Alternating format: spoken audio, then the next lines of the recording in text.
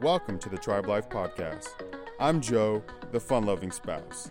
This podcast is a weekly adventure where we explore the art of living in a modern-day tribe. You can find out more about us and how to join the tribe at tribelife.org. Welcome to Tribe Life Tuesdays. Thank you so much for joining. We couldn't be more thrilled that you are here. Today we're going to talk about community. And the title of today's post is This Messy Adventure Called Community. Here we go.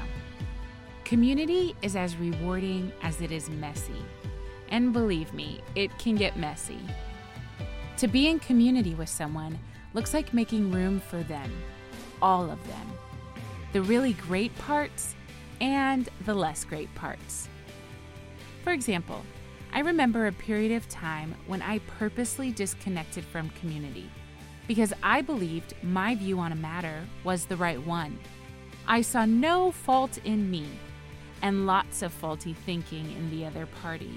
Confrontation would turn into arguments without any resolution. And honestly, that is never the point of confrontation. Several years after my disconnection and then reconnection to community, I was reading a book by one of my favorite authors. His name is Danny Silk. And he states, the goal of confrontation is to restore connection. That was like a sonic boom in my mind. Explosion.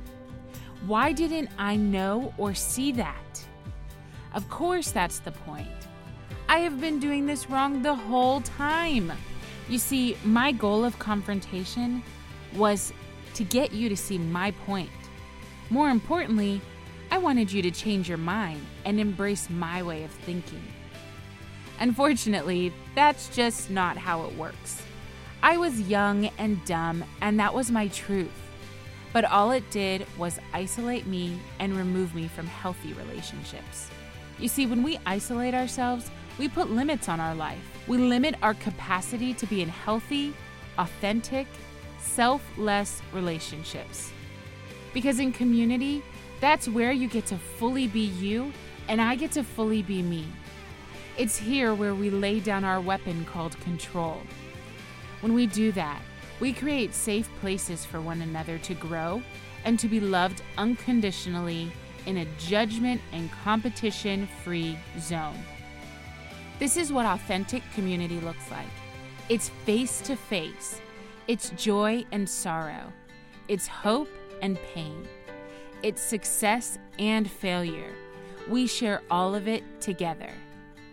Once we allow ourselves to be in such community, honor is a natural outflow.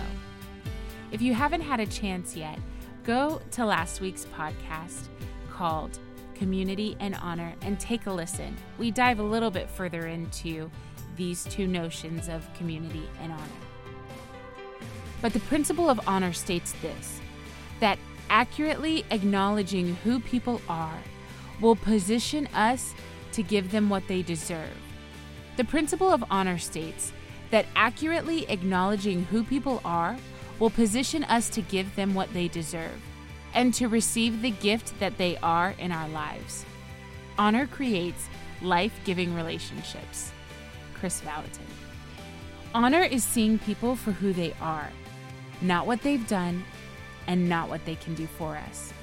It's being able to look at them through the lens of kindness, forgiveness, mercy, honesty, and love. Honor is invaluable.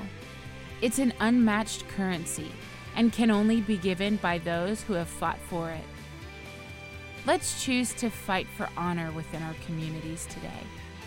Though life may be messier when done in community, there really is no better way to live. Thank you for being part of another Tribe Life podcast. If you're enjoying what you hear, please check out more of the Tribe Life podcasts on Apple and SoundCloud. We would love your feedback, so rate, review, and subscribe. And if you can't get enough of us, please visit us at tribelife.org. Thank you for listening. See you next week.